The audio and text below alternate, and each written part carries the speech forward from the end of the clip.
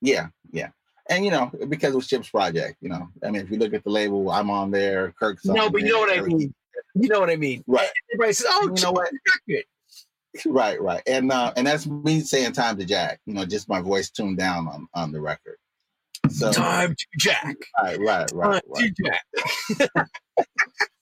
So it's Love it. I've had conversations with Chip about and Chip says, Joe, you got so many records, now it's like he wanted the record, he's like, this needs to be my record, this is my defining record. So I'm like, and it's qualified, it's like, why not, because it was Chip's idea, the original concept, which was Chip's idea. So I left it with Chip, and then it's like even the new, I introduced Chip to Carl Cox. Carl was he said he got into house music because of Time to Jack. Right. So a lot of people do that. I kind of connected them together as a situation to redo the EP or Time to Jack, and so that happened. They came to pass, and I think it's a lot of there's a lot of things that I try to facilitate. I want people to be successful. I want the culture to continue. That goes even to like back in '91 when I got together with Rocky and Julian and said, let's open up a new warehouse, because I wanted to give another generation an experience of like what we experienced back in the 80s. And so there was not really a club that was set up to deliver that. So, we put a killer sound system together, kind of looked around the city to find the best DJs, underground DJs who fit that mold. You had Armando Gallup, Mike Dunn, KLXC. KLXC, yeah. Gene Hunt. You had your, Julian was part of the warehouse, so it was Julian Perez. Jumping Julian, yep. Jumping Perez. So you had a lot of the best DJs out of Chicago brought into the warehouse to kind of deliver that sound. So when you hear like today, house heads, they're not really talking about from the original warehouse. They're talking about from the warehouse that we opened up on Randolph and Halstead, because those are the younger. That's the younger generation who had been exposed to house music. I'm gonna jump back a little bit, which will make them between 45 and 60. The age group. Right. Well, yeah. Young is 45 because they can't be younger than 45 to be able to experience that era. Right. So I'm gonna jump back a little bit. So so now we're gonna go all the way back to Smart Bar. So Smart Bar, like I said, it was becoming super popular, and we were getting thousands of people through the club through the night. In '85, Peter Gation came to Chicago. Oh, I worked for him too. I worked for Peter Gation. Yep. From Limelight. So what ended up happening was, at the time, like I had been at Smart Bar for a few years, and I was, and like I said, I'm very into the next thing, and so Jesse De La Pena was DJing came in and started DJing every now and then at Smart Bar. But I like Jesse and his sound. And at that point, I was looking for something different to do, and I thought Jesse fit Smart Bar really well. So you got Jesse, you got people like Derek Carter, um, who kind of came in and after I decided to leave. So I met with Peter, with um, the various entities from Limelight, and I moved from Smart Bar to Limelight, and became the musical director and head of music for Limelight in Chicago.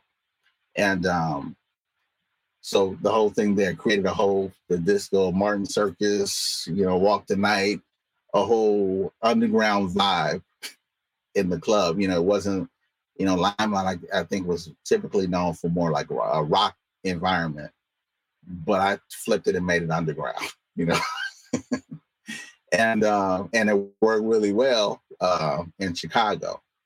So so there were like various. Can I ask you something about the Limelight Sure. demographics? What was the demographic of that crowd when you took it over? So I was there the first night it opened in Chicago. So it was a predominantly white crowd, but they were into the music, And I would mix it up the same thing, like, when I was doing the Smart Bar, it may be some Simple Minds or some Tears for Fear, or Talk, but I'm mixing it, like I said, with Martin Circus, Walk the Night, you know, your underground club vibe, this stuff, D Train, stuff like that, the house tracks, Can You Feel It, Move Your Body, it was just creating a certain energy in an environment. So we can jump from that. So just music, there's just like a whole music history that I guess really hadn't been told, or it hasn't really been told about, like my musical journey through the clubs in Chicago, and I'm so glad you're telling it now.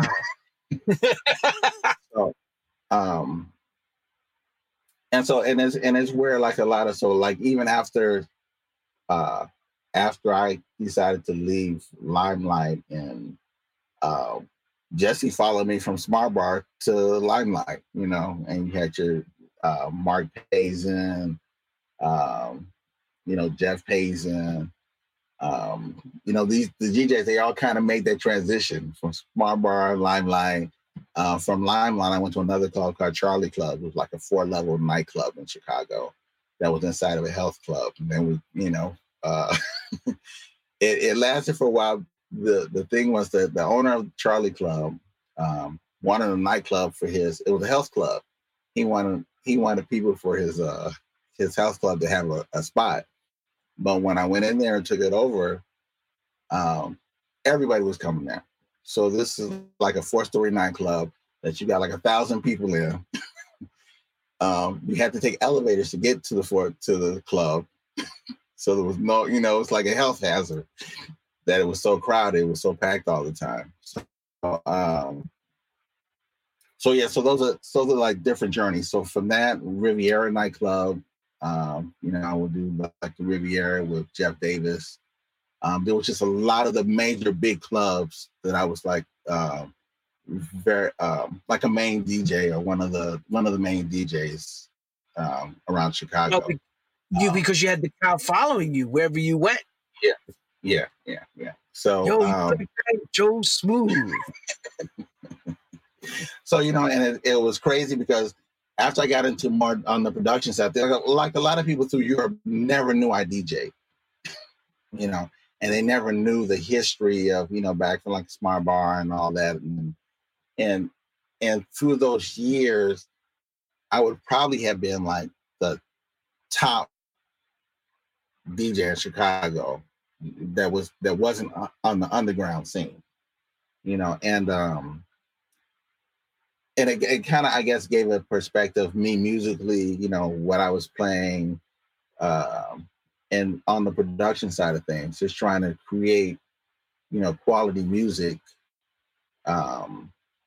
across the board. Like I said, when I was you know, if I was doing something with like the Art of Noise, there was a group called Bros from the UK, New Order, um, to I guess more stuff in the 2000s where, you know, Whitney Houston, Destiny Child, you know, doing mixes and stuff for these artists, and then trying to develop new artists. Um, I would always just try and keep a certain level of production and stuff in play. Okay. Let's shout out to Tyree and Phil and all the people who are tuning in. They keep yelling at you. They're saying facts, facts. They're yelling facts. He's saying it. Mike Clark, everybody, Reginald Davenport, they're all saying he's saying it. He's laying it down perfectly, very eloquently as well. Brings us to the point that you're DJing and you got the crowd and you're making records. And of course, you know, we're going to hear about this breakout record that's going to, you know, change your life. We know that it's coming. It is? There's a record like that? No. But so there's always it changes your life. You know that. Right. There's one. So what happened was, so, you know, house music is becoming more popular around Europe. There's a guy, Colin Davies, Meredith Cork, and a couple other people who put together a house tour of Chicago artists to go around Europe. We went to maybe 25, 30 different cities, you know, throughout the UK and Europe on a house tour. And we went actually performing. It wasn't a DJ thing. It was the artist performing songs. It was, you know, Full House, Daryl Pandy, myself, you know, Anthony Thomas and Don Connolly went along. There's a group called Out of Control with 2 female vocalists.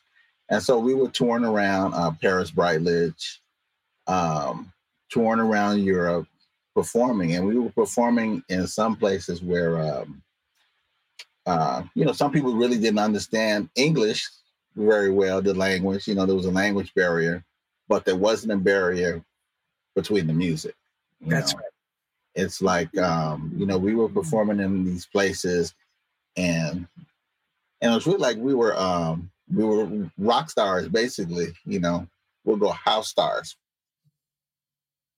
We were house stars, and you know, traveling around the world. And the way that the people were reacting to the music was very inspiring and motivational. And for me, it was like, you know, that the music really transcends everything. And that's kind of where the birthplace of like Promised Land came from. Like, kind of started spinning around in my head. Right. While you were touring? While I was touring. Because, you know, you're seeing the appreciation that, you know, music didn't really have, you know, the boundaries of color or, you know, race, you know, language wasn't a factor that was, you know, holding people back from appreciating the music. So, so when I got back to Chicago, I was like, wow, you know, how do I say that, you know, in a song? So so what I wanted to do was I wanted to create something that was classic, you know. So for me, classic was Motown, you know. So I kind of started listening to some Motown records and stuff like that, and kind of dissecting what made these records so classic, you know. Mm-hmm. And so Promised Land, the music kind of came out of the I guess the spirit of Motown, you know. Oh, really? Fused with the house, you know, with the electronic drums and you know, it's one of the only songs that you have from back then to have like any kind of chord changes, progressions, and, you know, any kind of structure where it wasn't just like a repetitive track, you know. And then the idea was vocally and lyrically, it was kind of like how to create something that's kind of poetic, that kind of explains the feeling of that we're all brothers and sisters, you know.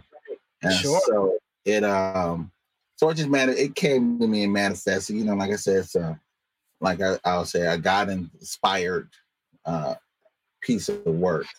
And I think I think that by the grace of God, that maybe I accomplished what I was set out to do, to make a classic record that told that story. And Big time. So I think I think it speaks to a lot of people. And then one thing with Promised Land. So after doing that, getting that project done, there was a lot of stuff going on at DJ International. Rocky wanted to go on vacation. So he was like, yo, you want to go to Mexico? So, Julian.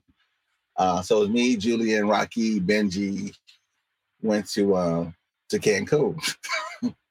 And so while we were in Cancun, it was a crazy time because coincidentally at that time there was the Miss Universe pageant was going on. So,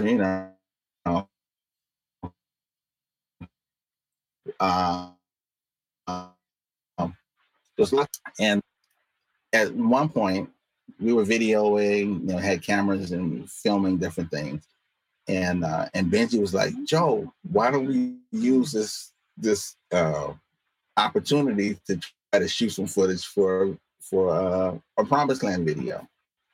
So Promised Land, if you look at the video, I got a video of it. It's shot partially in Chichen Itza. Oh, really? In the Mayan ruins. What year would you say that this is all going on? People asking. This is like 87, 88. Yeah. Okay, so I'm going to show, as you're talking, we're not going to play the music, we're just going to show it so people can get an idea. Right. So now you don't really see any videos done in these ruins because it's not really allowed to really film. So we were doing like guerrilla video. Ghetto, we call it ghetto fabulous video. Ghetto fabulous, right. So we had like little handy cams and stuff like that to and there's Chosen Sonic keyboard. Look at him, check him out. Right. So these are, the Mayan ruins with the pyramid and Chichen Itza. And on that $1 million budget, Joe, right? Right, exactly. Is that Anthony? That's Anthony. Is Anthony. Okay. Right. Wow.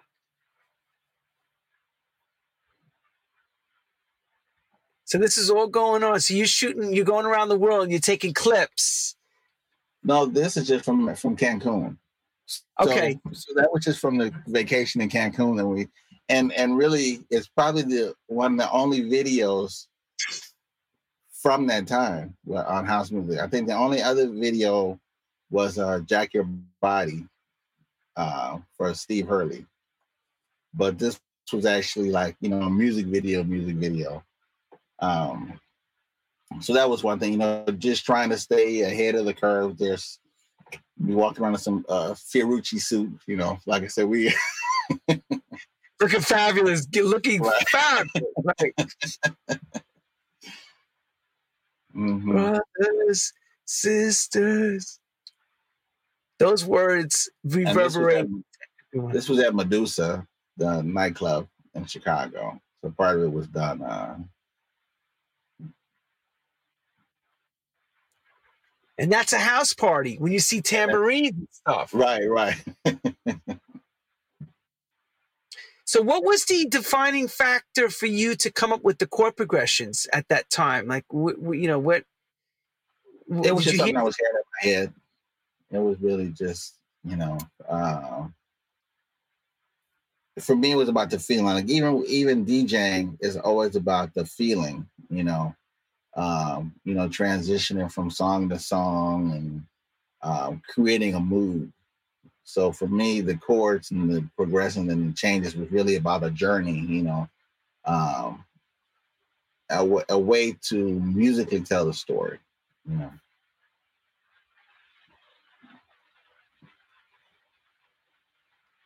Crazy. Yeah. Right. It's funny, looking back at that, but like I say, it was just kind of like, okay, let's do this, You're not allowed to go up on the stairs anymore. You're not allowed. They don't let you go up there anymore. Right. Yeah. They stopped all that because I know where you are. You're in Mexico, right? Right. Yeah. In the Mayan area. I know that. Chichen Itza, right. Yeah, Chichen Itza. That's what I'm saying. That's what I'm saying. You can't shoot there.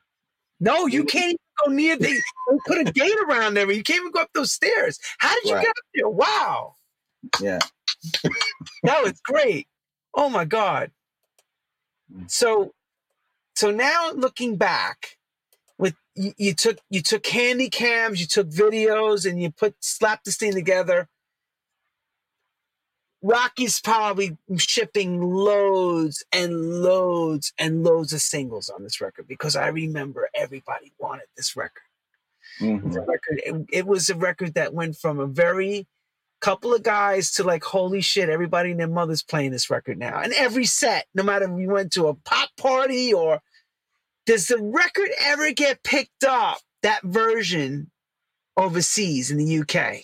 So there's labels like BCM, Brian Carter Music.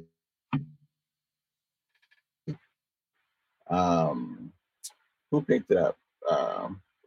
And it really wasn't. It was like Morgan Khan. Morgan was a big proponent to pushing house music in the UK at the time. Street. What was this thing called? Street. Morgan Khan Street something. Street Sounds. Morgan Khan Street Sounds. Yep. And so those are really, EMI picked it up in France, but it was never really like a major label release. What happened when Promised Land came out in the UK, Paul Weller in the Style Council did a cover version. That's right. I remember that because that came back as an import to New York. I remember that clear. So it was crazy because what they did was the same day Promised Land came out, they released their single maybe like 5 hours later. Because you can't do a cover if the song's not released yet. Oh. So that was Polygram, Polydor. So it kind of overshadowed the release of Promised Land in the UK. I didn't sweat it too much because I think, well, it's also exposing a whole different audience to the record at the same time. And I think good attitude, because I would have been flustered, pissed. I'd have been like, F that, take that crap down. Because we want our versions to become the massive one, right? Come on. But good attitude. And Promised Land, the original, still is the song that the DJs go to. Over the Style Council. I never played that Style Council. Your version was the version. It's right. So it still has transcended time. It's still, like I said, the song that works. For the DJs. And like in present, like I have a JV deal with Armada at the moment. So Armada handles all mine. I have maybe like 250 songs that have been released that I don't know how many people are really aware of all the material. One thing that I run into a lot with labels is no matter how fantastic the song may be, so it's like, Joe, can I have a Promised Land? Can I have a Promised Land? Yeah. Wait a minute. But Joe, can I give you what we were all thinking back then when this happened with the Style Council? A lot of us were saying this, and I may be wrong, but I'm going to talk out of character back at this. Let me return back to this time. Yo, man, that's a great black record. How dare they do that? That's what we were all thinking. We put that white crap out. Bingo, that's what we were all saying. Because the Style Council and Paul Weller was this white-sounding thing. We're like, yo, bring us the record that we all danced to, that we were all playing. That's a great black record. Why the hell did they push that shit? We were all saying it in Vinyl Mania or on in the record shops at that time. And we're like, I don't know. And everybody was That's what they always do to black artists, right? No. like, hey, it's like, yo, man, that's a clip already for us. As it was out, it was a classic. Sorry, Joe. I got to be real. Real. It's real time. I got to say it. No, it's real. It's a great, great record. Your record, forget everybody else's covers. That shit, the shit. That's it. Well, thank you.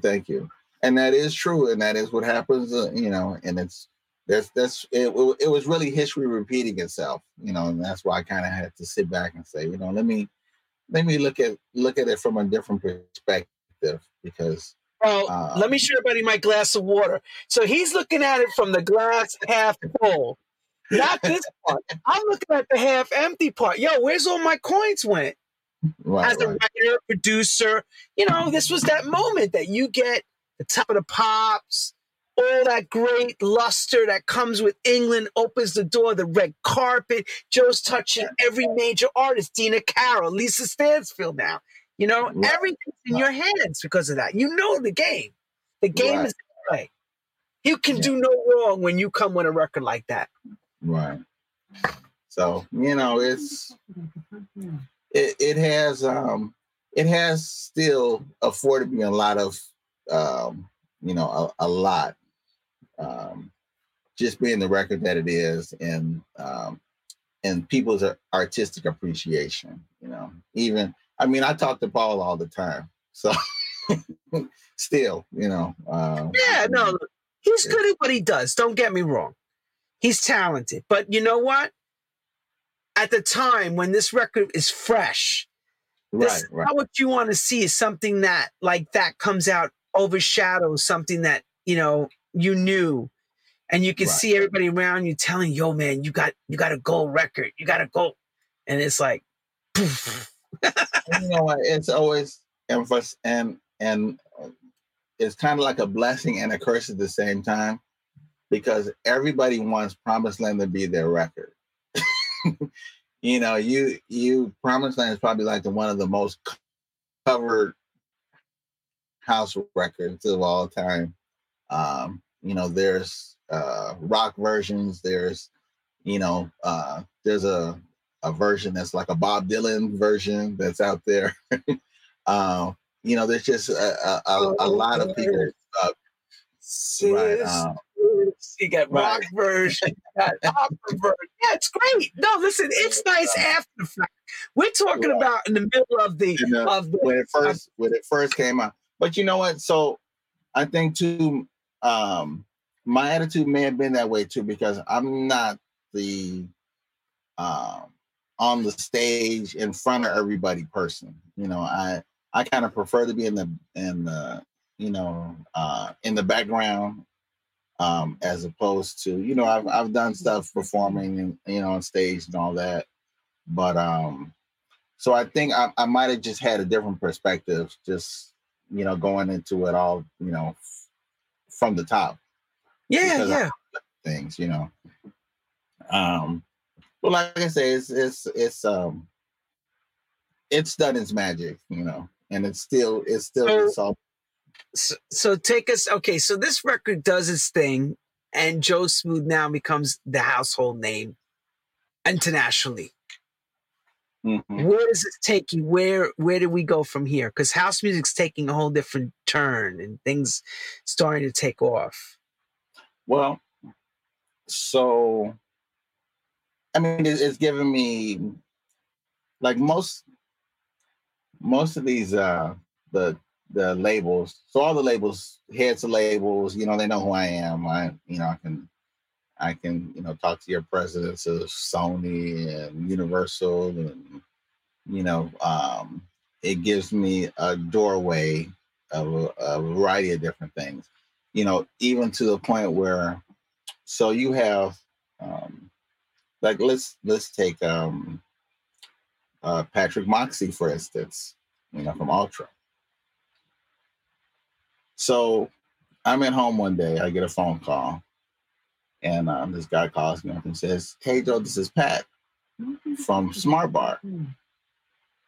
So He was like, I just wanted to call you, tell you, I appreciate you taking the time to teach me how to DJ.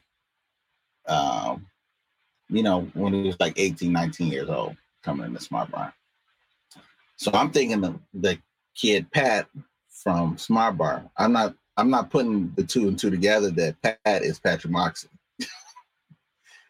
I'm not going. Is it the same Patrick Moxie? Right. So wow. So he's like, yeah, Joe, this is Patrick Moxie. So Pat who? You going Pat who? right, Pat who? Right. And so we've had reports since then. Just and you just don't know. The people whose lives you may have touched through interaction and what you give to people and and for me, I'm very unconditional. Hey, if you need this, if you want help, I'm the kind of person who's like, okay, yeah, whatever you need, I'll put my part in, to make it happen. Sure. Like I said, I want people to succeed. I want, people to be able to put their best foot forward.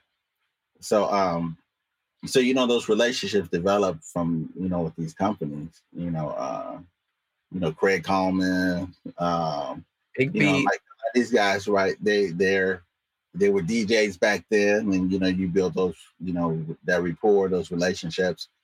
So like I say, it's giving me a voice in dealing with certain situations with people with these labels, and maybe introducing other people to the companies. And it's and then on the you got a thing on the quality side, production work. It kind of put me in a whole nother environment. I've done stuff like records for with Kanye, Malik Youssef, Common. There was a record I did a while ago with an artist called named Avant, and Kiki Wyatt. R&B record. If you look on YouTube, it has like maybe 80 million hits.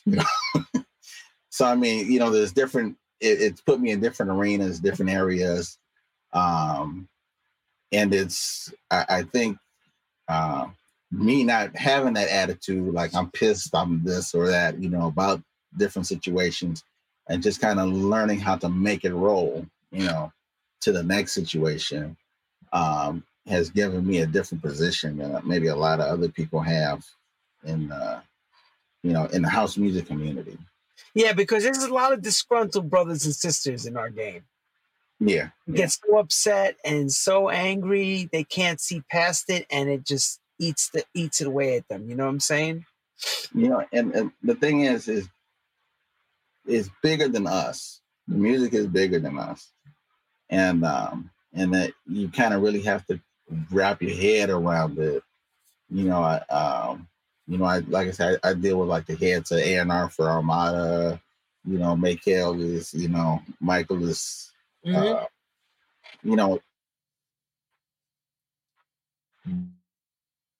are people that are accessible because of just the musical history. Right. So nobody knows in the beginning of the 90s with this record that you're actually a DJ. They think you just keyboard singing. Wait, Joe the piano player from Chicago. Right. Oh no, it took a while through Europe, and that's it, and that may be why. Like I come out and I DJ and I play at different places. Like I just got back from Mallorca doing BCM international. But there's spots, and then when I get there and they hear me play, it's like, wow, there's a lot of people that are like, well, you're my new favorite DJ, and it's I play the way I play, and it's and I think I play a little bit different than most of the other Chicago DJs. In what respect? What would you say that makes you different? Just because of my taste in music. I think I have a more eclectic taste, and I'm not afraid to take a chance with different styles of music. because I'm about if it's a good record. You know, it doesn't need to be. My whole set doesn't need to be soulful house. It doesn't need to be, you know, Afro house. It doesn't need to be any one thing in particular. If I'm hearing something that I think I can segue into that's, you know, from a totally different side, I'll push the envelope. I just like I believe in a good dance record. I believe in the dancer, you know, and the dancer's appreciation of the music. You know, I'm not really into, you know, it's got to be a certain thing. Gotcha. So off camera, when Joe and I were talking, we were reminiscing, and I asked him what happened around the time when he stepped away from the warehouse that he set up with Rocky and them. So he'll take you from there and bring us into today. So at one point with the warehouse, I really got tired of the whole club scene and, people drinking and just the whole party environment. I needed to get away from it. So I took a vacation to Italy, somewhere different, Rome. I took a 2-week vacation. And while I was there, I had met up with a producer, Claudio Donato. And Claudio had expressed to me that, he really appreciated the music that I had done over the years and that it made him interested in maybe getting back involved in the music business. So, Claudio has a massive collection catalog of music. He's probably got 20,000, 30,000 records, on the catalog. And so he said, instead of you staying 2 weeks, why don't you stay for a month and see how I do business? And then if, after the month, let's sit down and talk, and maybe we can come to some kind of agreement and work on some kind of a label or something. So I stayed for the month. I kind of watched how he did business. He has a chain of record stores, Goody Music Studios. He has a club now over there. So at the end of the month, I was like, okay, this is something that I could get into. So I ended up staying for like 6 years, working on putting together a label with 2 months, everybody. He gave it 2 months. Remember this? We already said I went on vacation for 2 weeks. And then he hooks up with the people who did Kano, the group, and those records like First True Love Affair, Jimmy Ross, all that stuff. So you know who that is, Claudio and them, okay? Because I know they're nice guys. And they say to him, no, Joe, stay in Roma. We'll set you up. You work. Don't worry. Everything be good. And that's what happened. 6 years later, 1997, Joe's coming still out. We're like, where have you been, Joe? Living in Rome. I wrote you for it. I said, Joe, you in Rome? Yeah, how come absolutely. Joe's hiding in Rome, living the life. Living right. It was a nice life, relax. Io parlo italiano, un poco adesso. Oh, poco, parlato italiano, mamma mia. Look at it, it speaks Italian. Nice, good. And so I ended up coming back to the States after, staying there for, like I said, 5-6 years with, Was it a good decision for you to do that, you think, in hindsight? To come back to the States? No. To do the whole Roman, to do the entire... Yeah. I think so. I think it was good. I think I should have stayed in Rome and then maybe done a little bit more. And I think what happens is, well, I guess it's two-sided, because what happens when I'm in Rome, I'm doing more production, a little DJing here and there. But I think what that did was it disconnected the DJ side of things with people from my story, so that's right.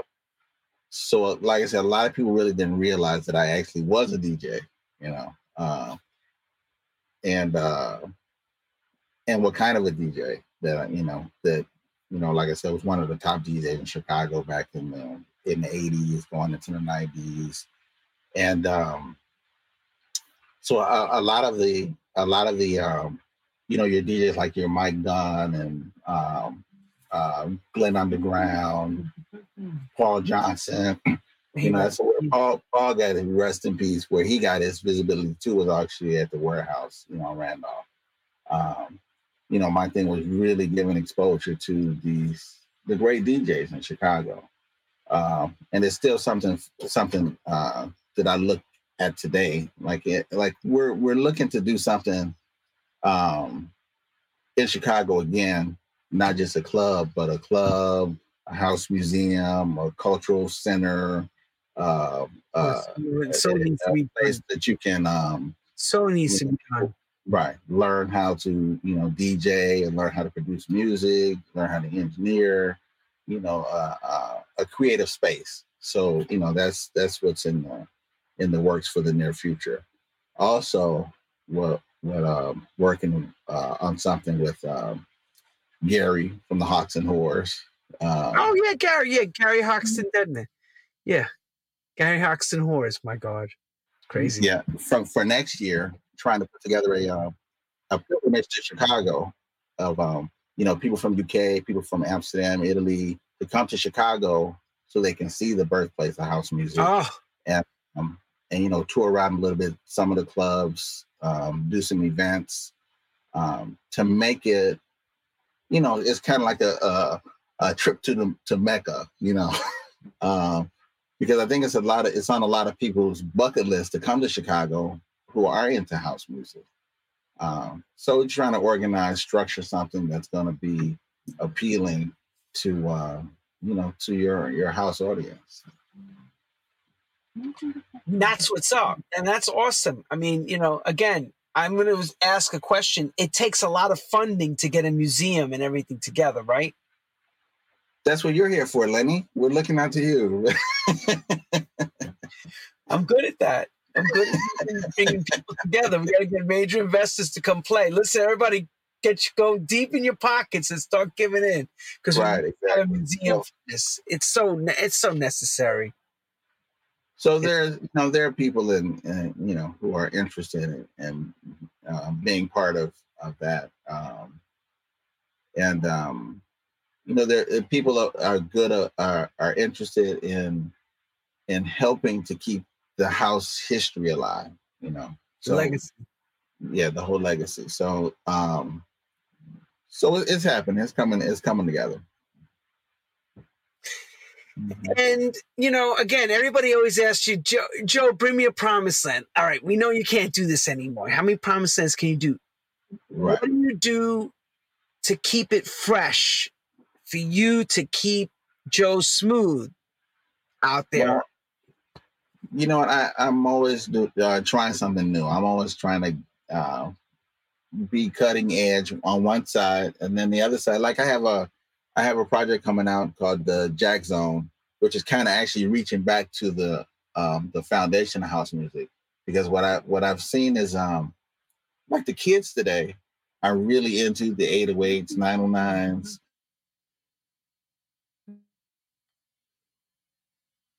They're really stripped down. How do you make it contemporary, so that it's accessible to their parties? And my one of my things has always been like, so when we were kids coming up, it was always trying to find something fresh and new. What happens a lot today is a lot of the DJs are still playing the same stuff that was fresh and new back then. Tell me about it. Instead of moving on to the future or trying to create something new or trying to incorporate, what's happening. And I think it hurts a lot of the DJs. So when you have your more like soulful DJs and they don't embrace like a David Penn, or David is kind of, to me, on the wire, between like soulful house and funky kind of tech house. When somebody like that does like like when Diplo did Love to the World, his version. Right. Now, it's accessible enough, but a lot of the DJs that you see playing more soulful house, never played that record, but it's a hot record. And Right. And there's a lot of music that's out there that's accessible that is that I think like the younger crowd can appreciate, as opposed to consistently playing for the older crowd. And the thing is, okay, how do you bring the younger crowd into the fold musically? You have to embrace what they're listening to, because that's where you came from. Sure. You came from the younger crowd originally, so you need to route the, and so that's something that I think is important, because the reality is it's a whole bunch of people's grandparents at the party.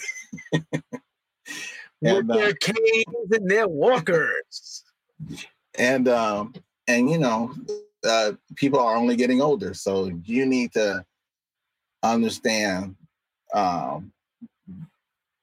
that there's strength in the music, but you need to move that strength to that foundation to the youth. The youth, you need to get the youth to appreciate the music, and not to a point where it's I've seen some young DJs and they're playing the same music to attract the older crowd, as opposed to learning how to play to their peers, or take that music and deliver it to their peers so they appreciate the music. I've seen the mixture of, like, with the younger crowd and the older crowd. And what happens is, a lot of the time, the younger crowd, they don't really want to party with their parents, No. So you have to create an environment that they're comfortable in, and to help keep the legacy alive, Yep. So that's what I see. So so that's what I try to work with younger artists, like even like the new songs and stuff that I work on. I'm working with kids, they're 18 to 26, as vocalists and stuff like that for new projects. I don't really work with a lot of the older, more established artists. I'm trying to break new artists, You still have that same rule of thumb. Break the new, push the envelope, make the new record. Let's push the new sound. Let's keep forging forward. Let's not live off our loins and lay down. Right. Yeah. Let's keep pushing the envelope. Where can we take this? And what's funny is, old is new. Yeah. What you did back then is fresh now. And the UK, God bless, because I've been playing my last tour, they are appreciative to our house music culture and disco culture. Yeah. So it makes it a lot easier to play new records that fit in with the older stuff. Yeah. Whereas over here, something is lost in the translation in America. Like music. Yeah, absolutely. You know what I'm saying? Like, what happened to good music? The crowd that we have to play for is the AARP crowd. It's terrible. But these are our people. What used to come out when we were doing this round 1. We're at round 12 now. It's like, it's crazy. Yeah. And these people, 10, 20, 30, 40 years, them? It's like, whoa, this is a long time. Yeah, absolutely. And I don't see the young kids coming through. They're going more towards the techno and the EDM side. Yeah. The Electric Daisies. They go follow David Guetta. They follow that sound because it's like a sheep mentality. Their friends are following it, so they all follow it. Instead of being, no, I'm going to step to the left because that is crap and this is really good music. Yeah.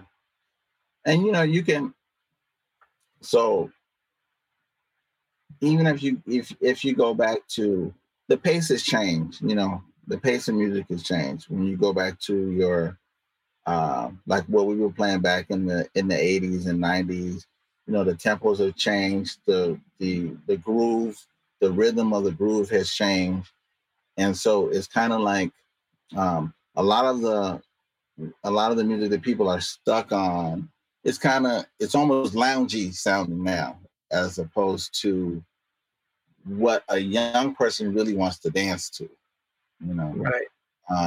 when I go to these events, unfortunately, sometimes I'm the only black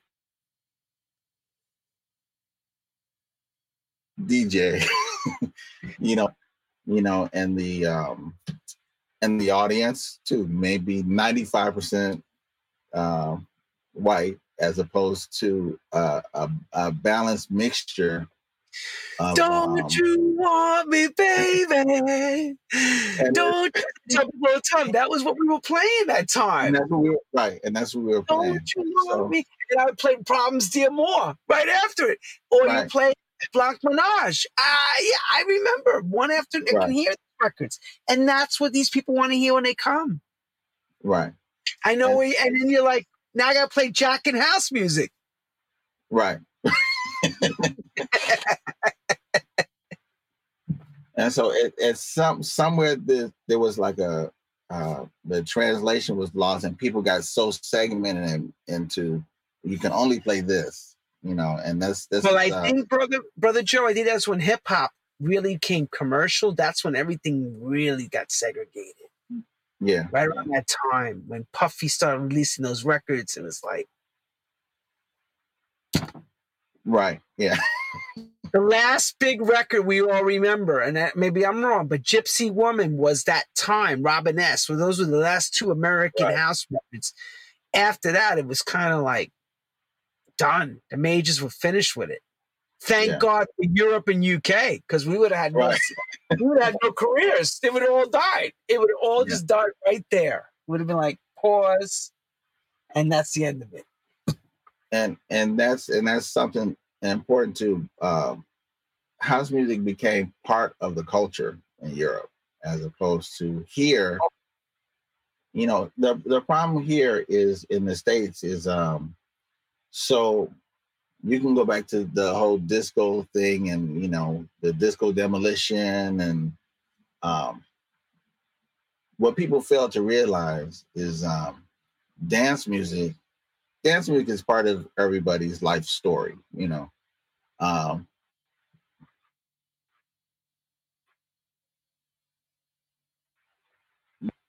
really only focused on dance music to generate additional revenue when the rock wasn't really happening. Funny, right? People don't understand that Madonna's a dance music artist. Prince was a dance music artist. Michael Jackson was a dance music artist.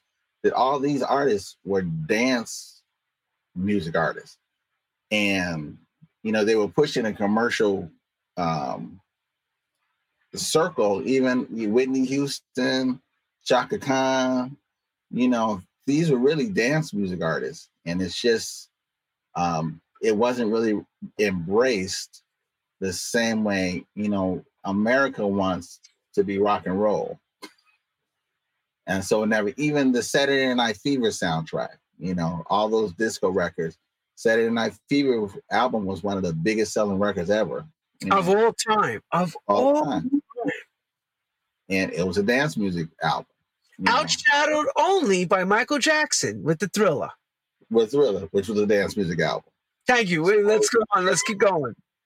So the thing is, the perspective is wrong, and I think if because they go right away like this. Who wants that gay shit? Who wants that? That's people that bought it. Yeah.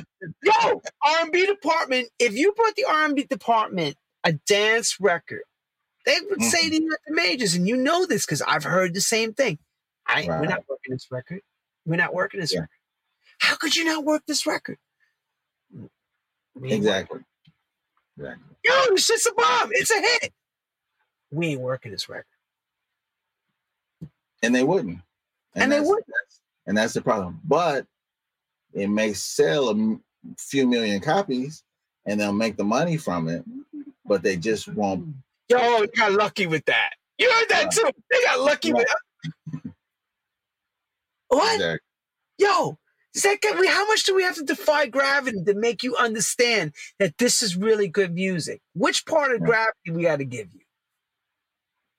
And so, it's and maybe at some point, because what else is there right now? Right now there's EDM. EDM is what it's beautiful music. Yo, that's good music, man.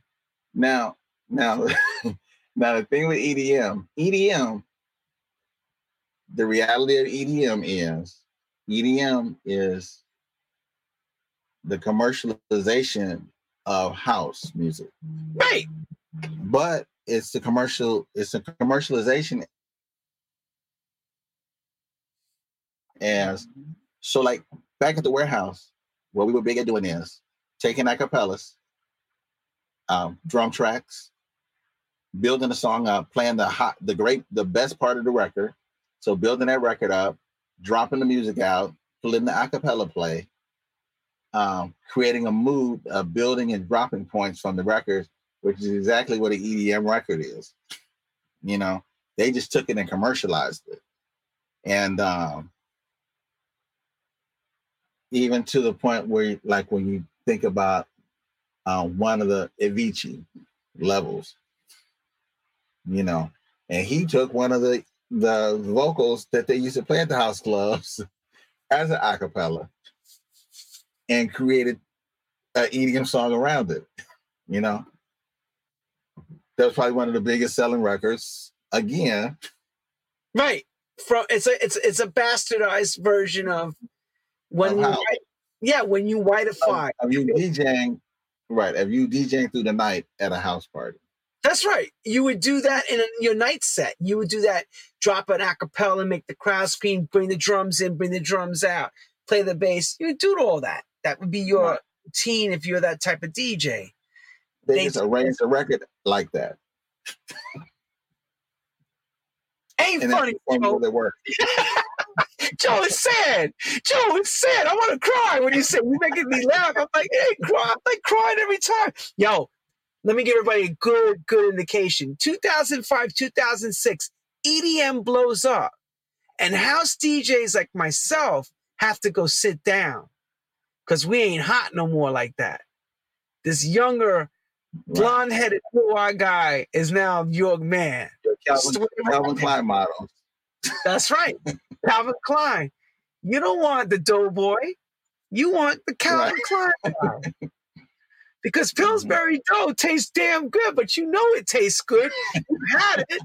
You enjoyed it, right? Everybody knows what I'm talking about. You ate it, regurgitated, loved it, worked with it, and now all of a sudden, you want Calvin Klein.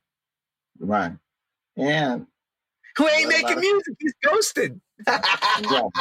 And what a lot of people don't realize, we get back to the soundtrack of people's lives. You go to a clothing store, they're playing music in the background, house music. That's right. Bingo. You got that right. Everywhere you go, that's the soundtrack playing in the background. But it still doesn't get the credit. That ain't music. Which is crazy. Joe, you call that music, Joe? That ain't music. Right. And you're like, wow. You just see, you don't know what to say. I'm always overwhelmed by that moment. But hearing that, I go, wow, that ain't music. But yet, I hear a hip-hop record. Yo, that's just hot. Everybody's like, right. Yo, that's our house music. Ready? Slow the pitch down. Because I'm listening, I'm going, that's house music. Am I wrong? Right, yeah. No. I give up, Joe. I give up. Joe, where do I sign? I give up. Right. Everybody who's watching this, you know what we're talking about. You've all said it to yourselves too when you hear the music. You must say to yourself, man, this is a sad day. When you hear certain of these records, you go, man, it ain't about the music no more. It's about the social media part. That's what I was going to ask you now in this part. Now that the social media and the music has become the catalyst, or we should say our business card, how do you deal with that now in this climate? Where's your mindset for this now? So, social media, I'm still trying to wrap my head around it all. Not like your TikToks and all that Twitter, but actually the next level of it, with your metaverses and your NFTs, in that situation. Because like right now, I'm working on a something with Warner Brothers. So this is the 50th anniversary for the Superfly soundtrack. And Curtis Mayfield Superfly? Yeah. Superfly. And, right. So I'm trying to work on something with, I talked to Marshall a little bit about it. Harris Brightlich a little bit about it, about recreating the music. So we may end up doing it with the Chicago Philharmonic Jazz Orchestra. Okay. And, to redo the music in a house style, have it redone, and also do a metaverse concert with it, with Warner Brothers. Warner kind of brought up the situation, so it's just so for me, it's always trying to be ahead of the curve. And can I break in for a second on that? Yeah. So let me understand it, because I had Linda Clifford on I see Linda Clifford talking right now. Okay. Curtom Records is Chicago, correct? Chicago, exactly. Okay. Superfly is Chicago. Yes. And the sound is Curtis Mayfield. Right. So Warner's came to you and said, we want you to take the dust off of it and bring this up to today's sound, basically, right? Right. Interesting. What is their angle for that? Are they trying to re-release? As a celebration for the 50th. Got it. Okay. It's a celebration. Yeah. NFTs. Because I'm wondering, like I said, Chicago, it's Curtis Mayfield. It's all that and everything there. Right. And historic in its own right. Yeah. So it's there's a lot going on. There's I try to keep my hands in a little bit of everything, in a way to and like I said, incorporated with house, and it's really about trying to bridge the gap. I've done remixes on stuff for like Chaka Khan. I've done records with Casey from Go to See. There's I got records with George Clinton, house tunes where the thing is to be able to maybe get it to radio, get the exposure with some of these artists that that people know and are comfortable with, and they kind of open the doorway for, like I said, a younger artist, a younger new artist, to kind of come through with being able to play commercially accessible house records. The question everybody asks is this, because radio is, we'll say it in a terrestrial sense, because we all remember how importance of radio. But is it more important to get the Spotify lists? Those detailed. That has to happen also. Yeah, that has to happen also. More so than the radio. Yeah. So Spotify is, it's really understanding the logarithm that points to your music. And there are some people that I've worked with who do that. That's one thing they do. They develop software that figures out what Spotify's looking for.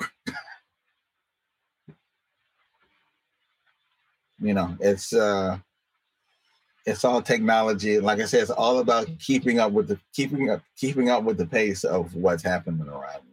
That's partial to the problem, is understanding what our game field is. This field is more about Spotify than it is radio.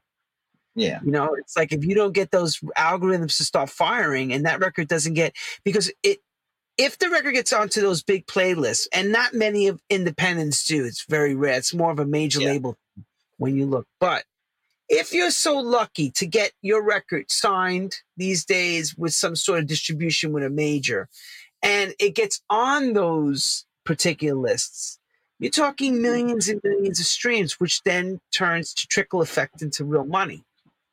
But it's not like it used to be where you could put a record out on vinyl and make a living. It's just a different world now. Right. No. Yeah, absolutely. Yeah, it takes, what is it, like a million streams to get maybe $4,000 to $6,000 to translate, if you're lucky, if it's not split up, among a whole bunch of other people at the same time. So, then it's like I said, wrapping your head around, like, what was the girl who was the Cash Out girl? Oh, yeah. She generated like $50 million on whatever that platform was she was on from people. Yeah.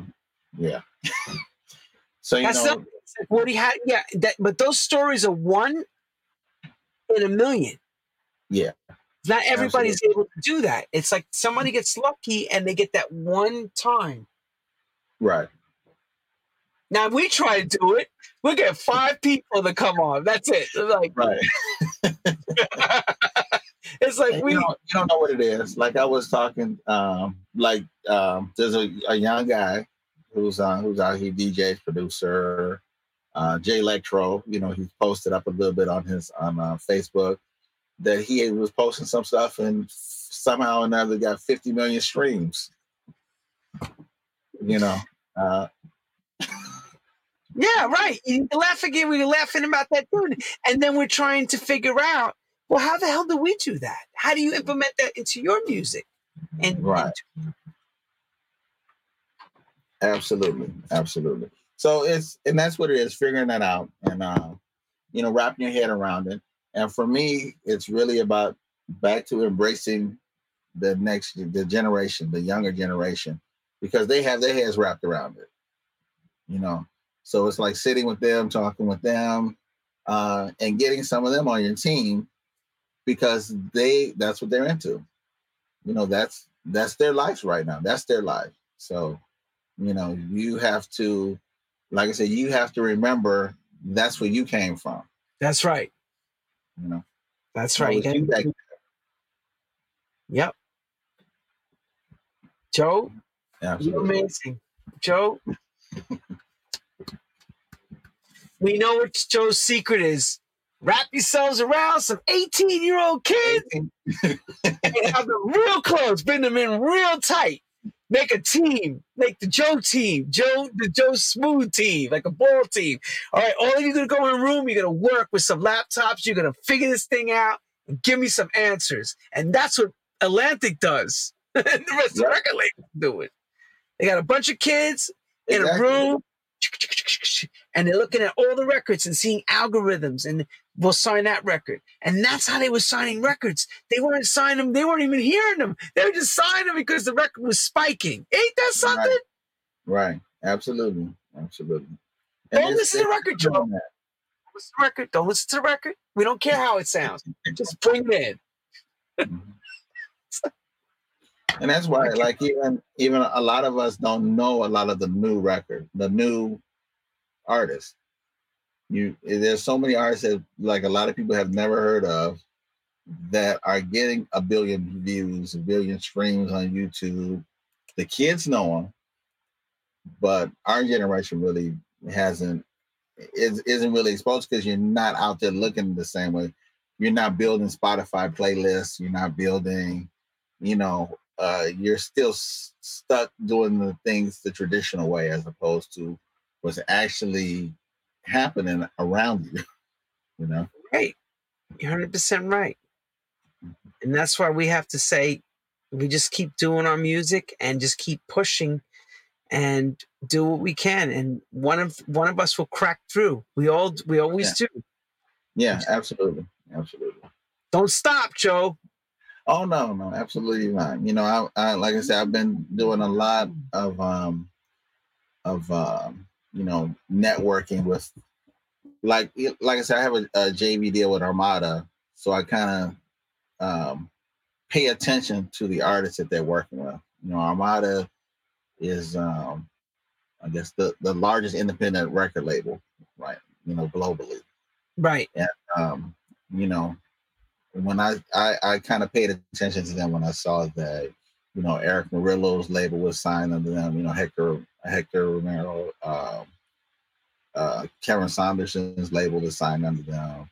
There's a lot of our guys Are working with Armada. under Armada as you know have sub label deals, and then just you know hearing like you know they send me music all the time about you know like the new stuff that's coming through, and there's a lot of actually really good artists that are coming through. And Armin is just lucky, you know, he is his label. So I know a lot of the stuff that comes through, if it's a hit, he's like, this is my record, you know? Yeah, right. It takes us on his wing. Exactly. Right. You know, like that blah, blah, blah record he has, you know, it's a real simple record. I don't know if you're familiar with it or not, but there's a record called Blah, Blah, Blah. Right. And there's something that is, for me, it's like a cartoon. That's something too, is when you listen to artists, one thing is that it's about a tone, a texture, a style. If you think even back to like Michael Jackson, Michael's voice was not a normal voice. You know, it was very animated. Prince, his voice was a very animated voice. So I think that it kind of lends itself to, you know, the child inside of us and what we're drawn to. And is drawn to something, a character, you know, when you have artists, Mary J. Blige, you know, her voice has a certain tone. It's not the greatest voice in the world, but it's got a character to it. So, you know, that's something about, like, it's not about the greatest singer. It's about something that, and like I said, I think it goes back to our childhood and cartoons, you know. Yeah. It's so it's about finding something that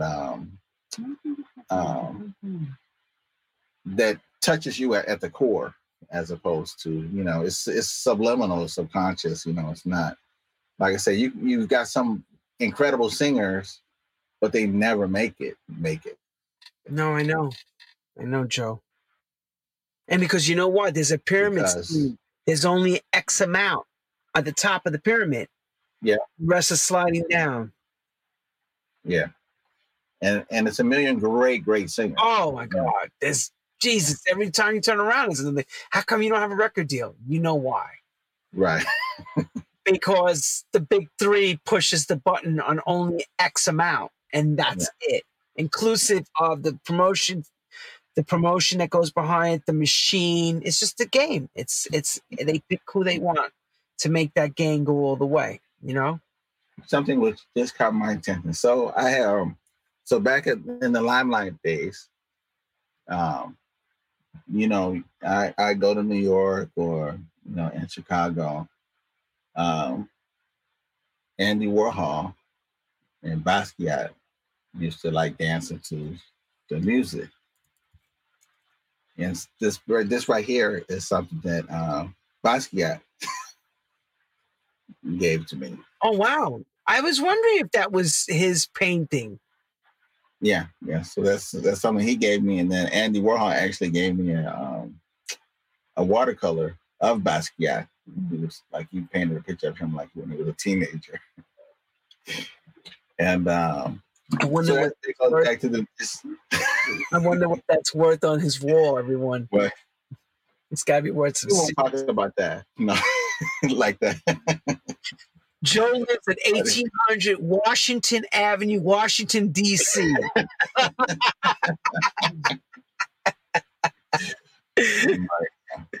So, I mean, it's just history.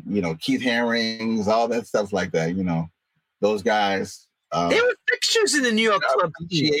Their appreciation, right, of the music and stuff like that. They appreciated the way we appreciate their art. They appreciate our art. It's incredible that you have that, because I was looking at that for a while going, I wonder if that is his painting. I should have asked. For whatever reason, we were engulfed in the promised land thing. And I forgot about that. Joe, we can't thank you enough. You are a true legend of the game. And you don't seem to be stopping, which is a wonderful thing. It's a wonderful thing. We're fortunate to still be in this game. We've been in it for a long time. You telling me, Joe? Yeah. We didn't earn these gray hairs for nothing. Damn. I was talking to David Morales the other day, and he was in on vacation, and he said to me, it was Netflix and a book, no music. And I said, how's that? He says, it wasn't easy. I said, let me guess why. And I said, because music to us is like crack. It's in our, we fiend for it. If we don't hear it, you're looking for something. You as a DJ, as a record producer, as a musician, you're fiending for that. Here's something, even if it's anything. You want to hear something just to give you maybe a push or that lift or an idea, and I'll tell you, Joe, don't stop doing what you do, because you still inspire many of a generation. Well, it's appreciated. I'm not, I like I said, that's important for me to, I mentor people, if people need help with something,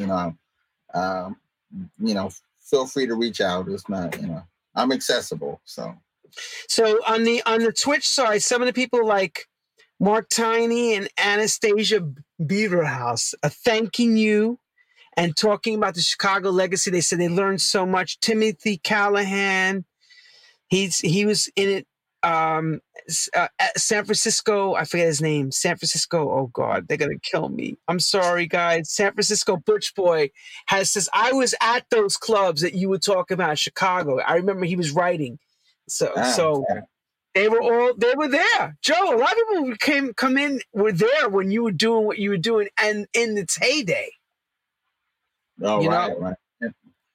And it was a good time, and one other thing. So, I talk to like young kids, 12, 15, and they say, wow, they know the music. And they're like, we wish we lived in the 80s because it seemed like it was so much fun. Joe, when I was in the 80s I was like, damn, I wish I was in the 70s. The disco thing blew up. And I was, but I was too young to be at the clubs. But I was like, damn, even until now, I still say, I missed that. I missed my calling. But you know what? I wouldn't have been able to make all the records I made. I wouldn't have done what I did. Exactly. Exactly. It's crazy. It's all part of our history. Our legacy is the music we were exposed to, back then. And all that plays a part in house music, just the different styles of music, the eclectic nature of things, is where we all come from, and where we're going. Exactly. Because you got to know where you came from to know where you're going, right? Exactly. Yeah. Joe, go ahead. More DJs need to pay attention to all the music that's out there. What, Joe? What? Everybody's playing their own stuff right now because they're promoting their stuff. That's all it is right now. Everybody, we had this conversation, other DJs. Everybody's playing their own stuff because they're into promotion and product placement. Right. It's a lot of great music. Great music. I know. No. Because when you hear a DJ play who's a record producer, you hear only his stuff. And then you go to somebody else, you only hear There's very few guys that are playing the part as DJ and playing everybody's music, because it's just in other words, for the selection and entertainment value of training your audience to the new material, as we were taught. That's how I was taught. Strive to find that record that nobody else has. Push the envelope. No.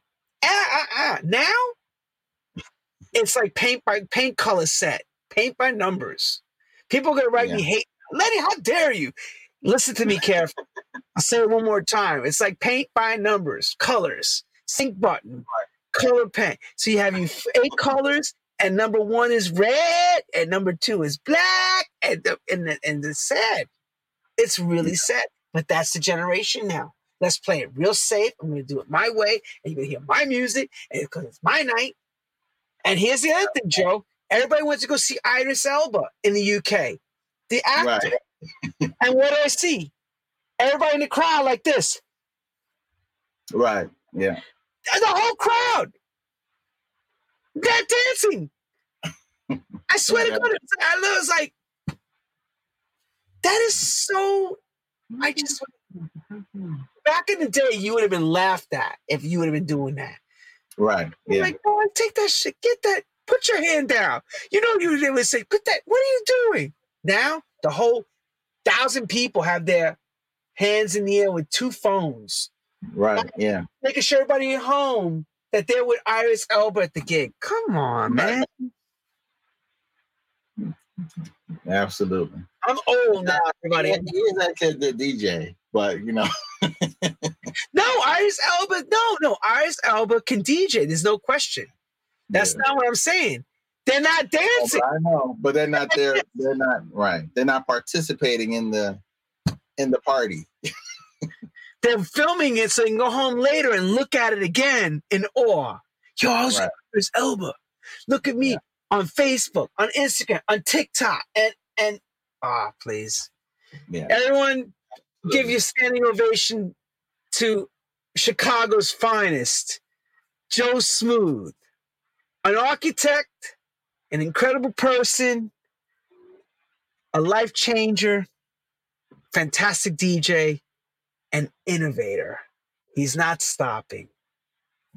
So next week, before we say thanks to Uncle Joe, we got another architect coming on from the disco scene. Joe Corsi, Disco 92, WKTU New York.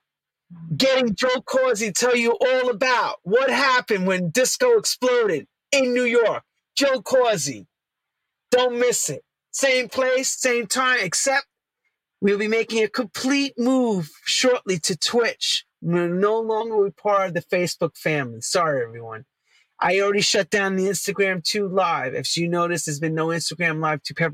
People probably wondering, where the hell am I? Well, I'm on Twitch now. That's where we're going. And you can catch the podcast, of course, the following day and the YouTubes. And Friday, we're doing it. The True House Stories takes over. 2 o'clock. We moved it from 12 to 2 p.m. on Twitch. So I'll be on Friday, 2 to 5. Hope to see you all there.